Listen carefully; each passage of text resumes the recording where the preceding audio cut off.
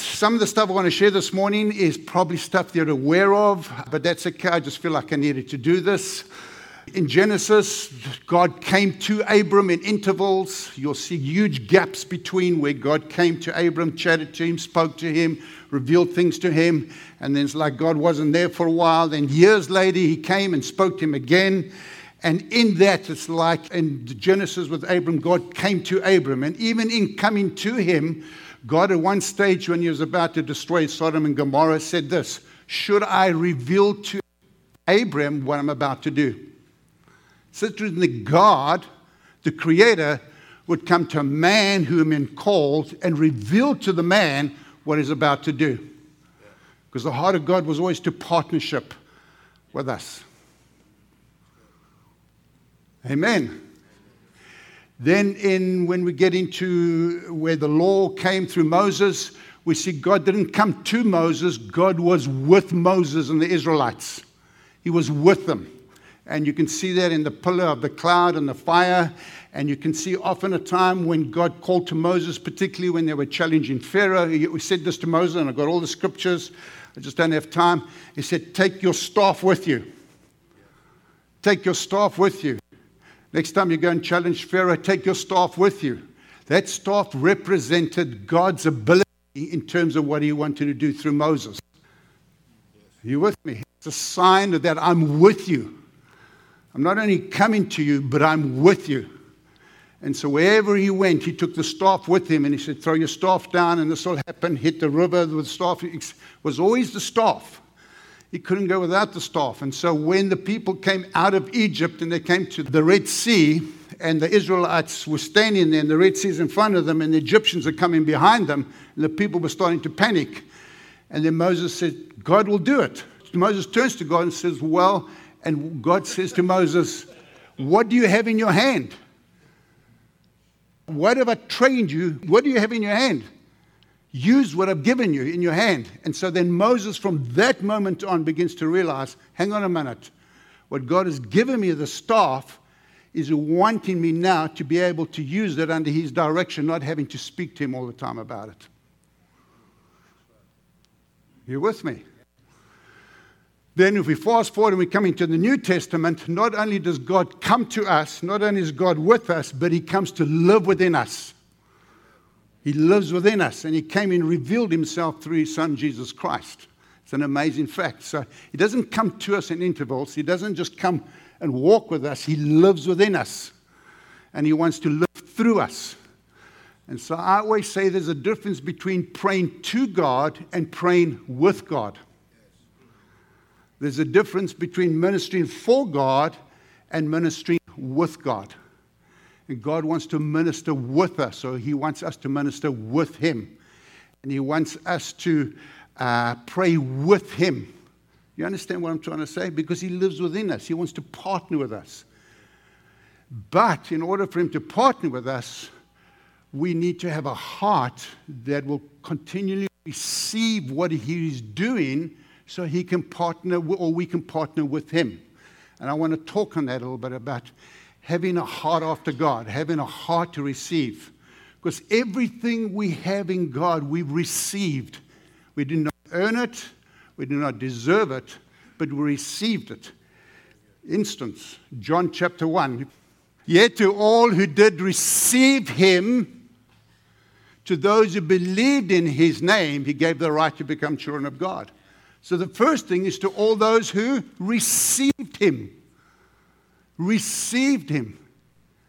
Then when we receive, we believe what we receive, and that word right means I gave the authority. So we can with authority say, I'm a child of God. Amen. And it carries authority. Jesus said this, he breathed on me and said, receive the Holy Spirit. John 20:20. Acts 1:8. You'll receive power when the Holy Spirit, you'll receive power when the Holy Spirit comes upon you. Acts 2:38, you will receive the gift that my Father will send you. 1 Timothy 1, if you believe in him, you will receive eternal life. Acts 10:42, receive forgiveness. John 17:8, Jesus is praying this wonderful prayer. Father, all that you've given me, I've given them to the disciples, and they've received it. They received your word. Acts 2:41 says, those who received his word. 1 Thessalonians 2:13 said, receive the word. And as you can see, everything that we have, we need to receive. We don't earn. Our hearts need to be in a place that we can continually receive from God.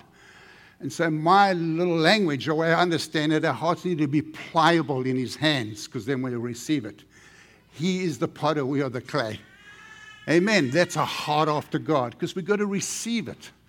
And so you receive, and in believing what you've received, there's a process that happens inside you that brings transformation over a time. That's what happens, which brings habitation, God's presence to habitate within us. And then you live it out. So you receive is a process that happens, and that takes time, and then it gets ingrained and established, and we live it out. That sounds quite simple. Amen. So the key is receiving. We don't earn it, as I said. And many people start the Christian walk and they receive the Lord to become a child of God, and then they feel like they've got to work at it to do something. Yet the Bible says, work out your salvation with fear and trembling, Philippians 2. For it is God who works in you to will and to act according to his good will. Amen. So there is a working out, I agree, but you only work out what you've received. That everything is receiving. And I think in the Western world, we struggle to receive, because we grow up having to earn everything. But in the kingdom, it's just receive. My children, just receive. I have wonderful gifts for you. I have my word for you. My presence, receive. Just receive. That's the grace of God. It's the grace of God. So I want to talk about, very briefly, I've had 5 titles here. When I walked in, Dwayne said, what are you preaching on? I said, I don't know. So I've just tried to condense it to having a heart after God, or cultivating a heart after God, or creating an atmosphere within to receive God, or position ourselves to receive. What did we write? Cultivating a heart after God. That's my wife decided on that. All right. She did. And I put a scripture up there. After removing Saul, he made David their king. He testified, I found David the son of Jesse, a man after, because he will do everything I want him to do. Because when you receive from God and give it time to work within you, you will walk out the purposes of God. Amen. It's very key, folk. Receive. Please receive. Keep receiving. Keep receiving. Keep receiving. Every day he wants to give us something. Just keep receiving. So, how do I cultivate my heart in me so that it's good soil? Because that's what the Bible uses, that terminology. You remember the parable of the sower? Jesus said some go and sow the seed, and some fell on this and some fell on that. But the seed that fell on good soil, he's talking about the condition of our heart. You know, if you receive it, he even said there, if you hear it, accept it, okay, and through persevering, you will produce a crop. So what is the good soil? How can I make my heart in a place that will always be receiving what he wants to give me? Amen. You with me? That's a heart after God. I don't know how else to put it. Okay. I like things simple. All right. So, number 1, very simple. Gratitude. Cultivate a life of thanksgiving, of gratitude. I encourage you strongly. Gratitude. Celebrate what God has done and is doing, knowing he's faithful to continue to do the rest. Amen. Whatever God started in you will come with a seed form, will come not in its fullness, but it comes in the seed form. And as we thank him for that, and as we have a heart of gratitude for that, it will increase through thankfulness, because it keeps my heart tender. My heart can't come hard when I have a heart of gratitude and thankfulness. Thank Him every day. Michelle went off and we counsel people, and people are struggling with stuff, and we all go through times like that. She says, write down every day, wake up and write down 3 things that you are thankful for God for. Start there. God, thank you for my husband. Thank you for the house. Thank you for the roof over my head. Just start with stuff like that. Thank you. It cultivates it. It's very important.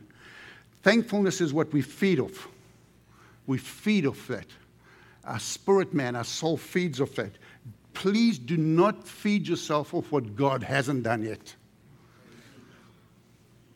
Don't focus on what God hasn't done. Feed yourself on what He has done and what He's doing, and be thankful for that. Because when I focus on what He hasn't done, what happens is a spirit of offense can rise up inside me. So focus on what He has done. I encourage you, be thankful for what He has done. My favorite holiday in this nation is Thanksgiving Day. It's my favorite. Thank one another. Thank your spouse. Thank your parents. Just be honest with it. Don't just thank them for, well, I better thank them. No, be real, if you know what I mean. Thank them. Go to those that have encouraged you, those that you felt have helped you through, and go thank them. Amen. Cultivate, encourage you, cultivate things. The next one is a renewed mind. It's very, very, very important, this, a renewed mind. And I want you to turn to the scripture if you can. If you can go to Mark chapter 8. Thank the Lord for your salvation. For those of you who do not know, I grew up in a home that we didn't discuss anything, and at the age of 33, God intervened in my life, just turned me upside down. It had such impact in me, it began to filter out, not because of me, just because of the goodness of God. And I touched my kids, I touched the house. I started to touch my brother-in-law, who wasn't saved at the time, and years later he came and asked me questions. I started to touch my father-in-law, who's now saved. My brother-in-law now leads a church. It touched his family. His wife got saved. His kids got saved. Then it touched Michelle's cousins. The father, Henny, he came and visited us once, and we were down in Cape Town, and we were just talking. He asked me questions, and I just told him all I knew. I didn't know much at that stage. I just told him what I knew. And he got radically saved. Sitting, as I was talking to him, I just saw it. It just happened. And it filtered into his family. His wife got saved. His kids got saved. You see the ramifications. If we receive what God will give and allow it to be established in us, it will just naturally walk out of us and begin to impact other people. You don't have to do it. It does itself, if I can put it that way. Amen. A renewed mind. All right. Where did I say we again? Mark chapter 8. All right, when you get to 60, you can say these things. Okay, Mark chapter 8. If you go to verse 16, it said, they discussed with one another and said, is it because we have no bread? Jesus just fed the 5,000 or the 4,000 actually, and he was talking to them about it. And verse before, he said, be careful, watch out for the yeast of the Pharisees and Herod. They discussed this with one another, is it because we have no bread? Aware of the discussion, Jesus asked them, why are you talking about no bread? Do you still not see or understand? Are your hearts hardened? Because they were still thinking in a different way. They'd just seen a miraculous happen, but it hadn't filtered into them properly yet. And so they didn't understand it. Their mind hadn't been renewed. It was going to get renewed. And when your mind's not renewed, even as a Christian, it tends to harden your heart.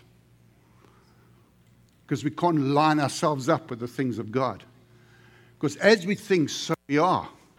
We should do a whole series on renewing the mind. That is of absolute importance. The battle in your Christian walk will be here, nowhere else. Yeah. It will be here. It really will be. And that's why the Bible says, renew your mind. Renew it. Think differently. Don't think like you used to think before you were saved. Think differently, but it takes time. It just takes time for that to happen. So as we renew our mind, a renewed mind is a powerful tool the Holy Spirit uses to adjust attitudes and emotions. That's what it does. And so adjust something inside me. Ephesians 4:22 says, be made new in the attitude of your mind. That's what Paul is saying to those Corinthians. So renew your mind. I encourage you. It takes time. Doesn't happen overnight. Number 3, continue to declare the revelation that God has given you. Continue to declare it. Don't stop declaring it. Go with me to a scripture. Go to 2 Corinthians, please. Chapter 4, verse 7. If you go to verse 6, actually. For God said, let the light shine out of darkness. He's made his light shine in our hearts to give us the light of the knowledge of the glory of God. Verse 7. But we have this treasure in jars of clay to show that this all-surpassing power is from God and not from us. So we have this treasure, presence, the nature, the DNA, the goodness, the grace, the mercy, the forgiveness of God within. Yes? Okay, all right. Yes, thank you. We have it within, in this jar of clay, this clay, this wonderful body I have here. All right, okay. Then verse 8, we are hard pressed on every side. How many have felt hard pressed? But not crushed. We're perplexed. How many have found perplexed? When Clayton preaches, I'm perplexed, okay. But not in despair. We're persecuted. We're persecuted. How many have felt persecuted to some degree? Not abandoned. We're struck down.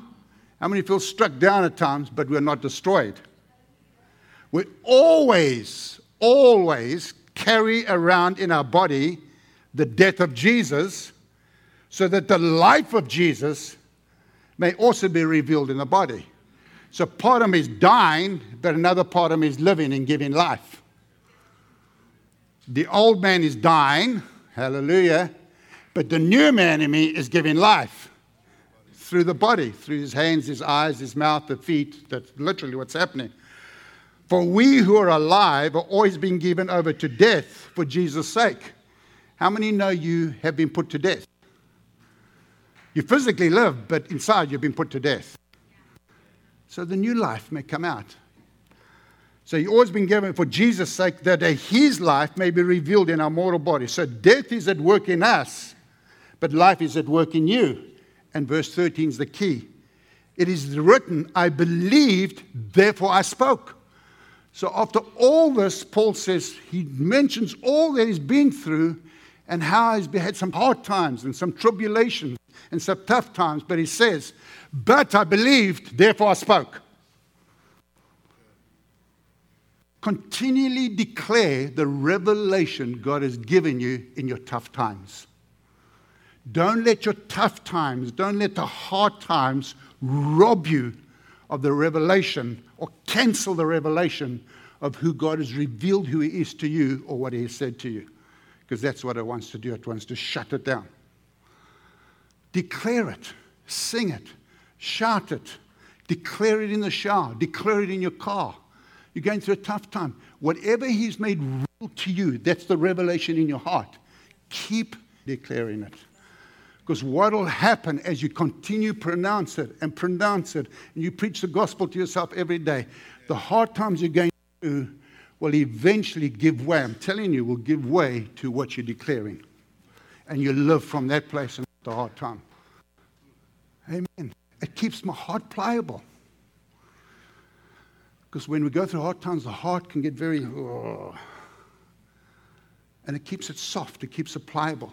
That's what it says in Romans 4. Abram, against all hope, he believed. Even though he was an old man, he believed that God was faithful to perform what he had said he would perform. So he became the father of many nations. Go read it. Romans 4:18, 19, and 20. Amen. Please don't allow what you go through in your life to cancel or undermine what God has shown you and is real to you, or what he's spoken to you. Declare that. Heart pliable. Thanksgiving keeps your heart pliable. A renewed mind keeps your heart pliable. And continually declaring What He's done and who you are in Him will keep your heart pliable to continually receive and receive and receive. All right. 2 or 3 more. Number 4. Continue to feed yourself on the incredible things God did in and through ordinary men and women. The Bible is full of them. Ordinary men and women, what God did through them. How people heard or saw things that facilitated. When you read a story, how many of you will read a testimony or you hear a testimony? Let's use David and Goliath, the first time you heard of David and Goliath. Just what it did to you, even young people, David and Goliath. It does something inside you. Yes. You with me? That's what it does. So you've got to continually feed yourself on these incredible exploits that people did under the direction of God. It came through them, but God actually did it. Read those. Continually read of those. Because what it does is it says, God, yes, and it keeps your heart wanting to receive. That's what it does. It takes the box or the ceiling we put on ourselves or others. It takes it off. Because we always want to put a ceiling on ourselves because of our past and because of what we don't know or because of what we're struggling with. And so we put a ceiling on us. God never puts a ceiling on us. Never. Never puts a ceiling on us. He never confines us to a box. You with me? Read. For me, it's, you all know this, Smith Wigglesworth, John G. Lake, Maria Woodward-Etter. All these people of the past, when I read of them, something stirs inside me. And I say, God, it's got to be more. It's got to be more. God, it's got to be more. I just want to continue to receive. You with me? All right. Next one, number 5. Be faithful with what you have received. Very key. Go to 2 Timothy, please. 2 Timothy. Gentile eat pork chops 3 times. That's how you know where it is. Timothy, and Titus. Okay. This is Paul's last letter that he's writing. He's writing to his wonderful spiritual son, Timothy. It's his last letter he wrote. He actually reveals in this letter, I've run the race, kept the faith, and something else. 3 things. He's done 3 things. And God has revealed to me that my time is coming to an end. So now what he writes there is of key importance because he probably knows this is going to be the last time he's going to communicate before he's taken from this earth. And so, in this verse 14, he says this, what you heard from me, keep as a pattern of sound teaching with faith and love in Christ Jesus. God, the good deposit that was entrusted to you, guard it with the help of the Holy Spirit. So St. Timothy, my son, whatever God has given you, whatever you received, and probably a lot of it came through me, guard it. Take it, nurture it, keep it with care and interest because it's been entrusted to you. So you've got to guard it. But you've got to guard it with the help of the Holy Spirit. So what does that mean, to guard it with the help of the Holy Spirit? Let's go to 1 John chapter 2. Talks about an anointing. Verse 26. I'm writing these things to you, to those of you who are trying to be led astray. John wrote this, just by the way, so people understand. 1 John, it's the same guy who wrote John, obviously. 1 John was written to the Christians of that day that were coming under an attack in the sense of what was being said. There was a thing called Gnosticism, and it's even prevalent today, that you had to know special knowledge in order to be saved. And John is writing to the Christians saying, that is not true. This is how you know you're saved. So in 1 John, there's 6 signs how you know that you're born again. And actually 1 John 5:13 says, I'm writing this book so that you may know that you're a child of God. You have no doubt whatsoever. That's the reason he wrote this book. And one day we can go through those signs because it helps equip us to equip others. But what are these signs? How do I know that I'm a child of God? And you can have such assurance inside you. And so he's writing, he said, that's why I write these things to you about those who are trying to lead you astray. As for you, the anointing you received from him remains in you, and you do not need anyone to teach you. I'll explain it.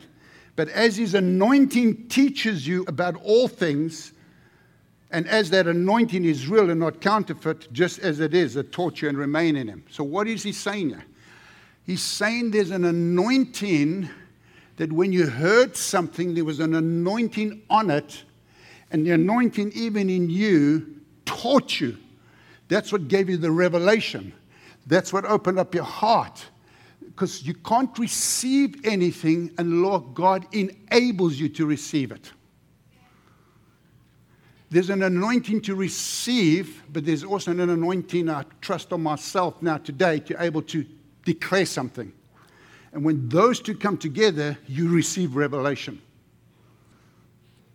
And he's saying the anointing teaches you. What is that word? It doesn't mean that we don't get taught through people. We do. But the anointing on this man's life, as he teaches, there's an anointing on it, and we'll receive it because there's an anointing on it. Do you understand what I'm trying to say? So the anointing takes the words that he says, and because of the gifting that's in him and his ability to study the word and understand it, and in the gifting, the ability that God has given, as he speaks it, we can receive it, and that anointing teaches me.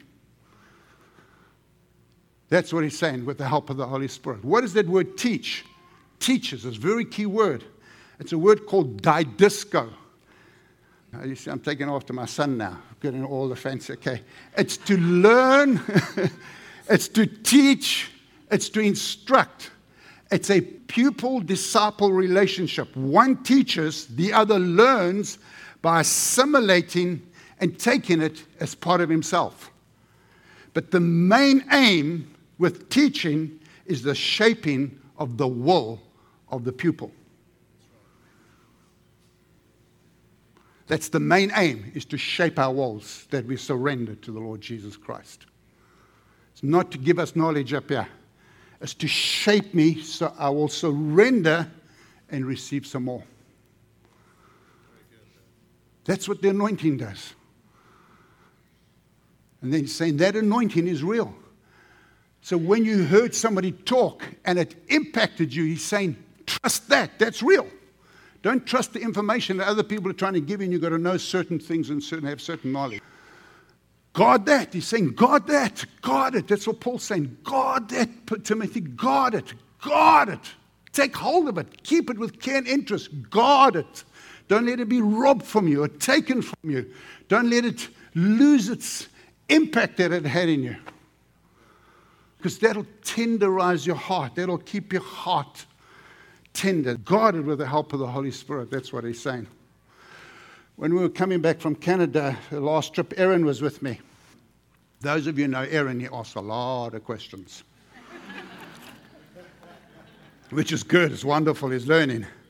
And he asked, we were on our way back, we were traveling back from Canada, and he asked me a question. And it went along the ways of this. He said, Ken, has there ever been a sermon or sermons you've listened to that have had incredible impact in your life and shaped you? Good question. I said, yes, there actually have been.